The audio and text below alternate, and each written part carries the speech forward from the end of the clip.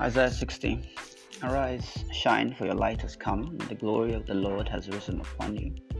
For behold, the darkness shall cover the earth, and deep darkness the people. The Lord will arise over you, and his glory shall be seen over you. The Gentiles will come to your light, and kings to the brightness of your rising. Lift up your eyes all around and see.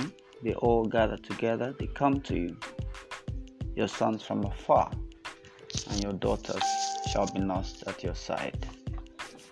So what this means to me is that the person who has the light, or person who knows what to do, the person who has direction, will become the focal point of attention when the rest of the environment is turbulent, is chaotic, is dark, and people need that leadership. People need to know what to do, and people will rally around someone who does know what to do. Even people who are in leadership, in positions of leadership, when they find someone who is actually a leader, they will follow him. That means the kings will come to the brightness of your rising. The question in my heart becomes, how does this light come? And if we consider light to be a revelation from the Lord, that means if we receive certain kinds of revelation from the Lord, we become points of reference and leaders and the ones showing direction to the people. If we receive revelation or understanding based on our study of aspects of life, we'll also have insight that is sufficient to take people out of their darkness into light. And see how it says that the Gentiles will come to our light and kings to the brightness of our rising. We can look at this as a promise of God that is going to happen whether or not we do anything about it. But we can also think about it in the context of the entirety of the picture of the way God operates, and say, look, you have to acquire this light. You have to receive revelation from the Lord, for example. You have to study books, for example, to get the light that is required to lead the nations.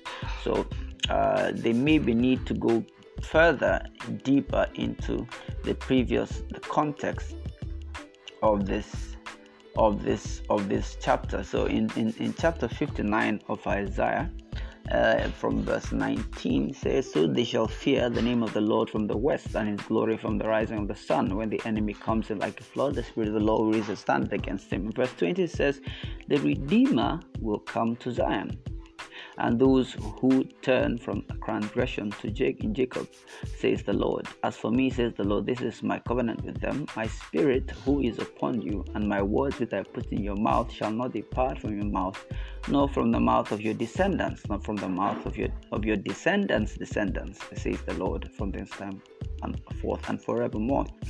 So we see in this context from verse 20 and 21 that the Lord promises the Redeemer coming, that is Jesus, coming to Zion. So the light is Jesus. Jesus is the light.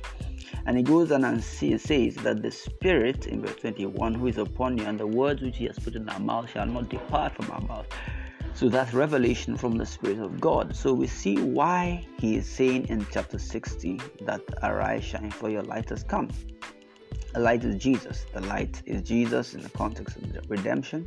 The light is the Holy Spirit in the context of the delivery of wisdom to our hearts. So our prayer should be that the Holy Spirit will put his words in our mouths. We put the word of the Lord in our spirits, that we may be able to guide the world out of the darkness that the world finds itself. God bless you. My name is Kenneth Giri, and you can reach me on kennethgiri.com.